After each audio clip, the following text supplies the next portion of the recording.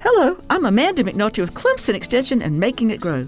The South Carolina Christmas Tree Association is a group of farmers who grow, Christmas trees. Trees are a crop, a renewable resource. They add oxygen to the environment and, when disposed of properly, return nutrients to the soil, serve as temporary brush piles where small animals shelter, and even improve fish habitat in waterways.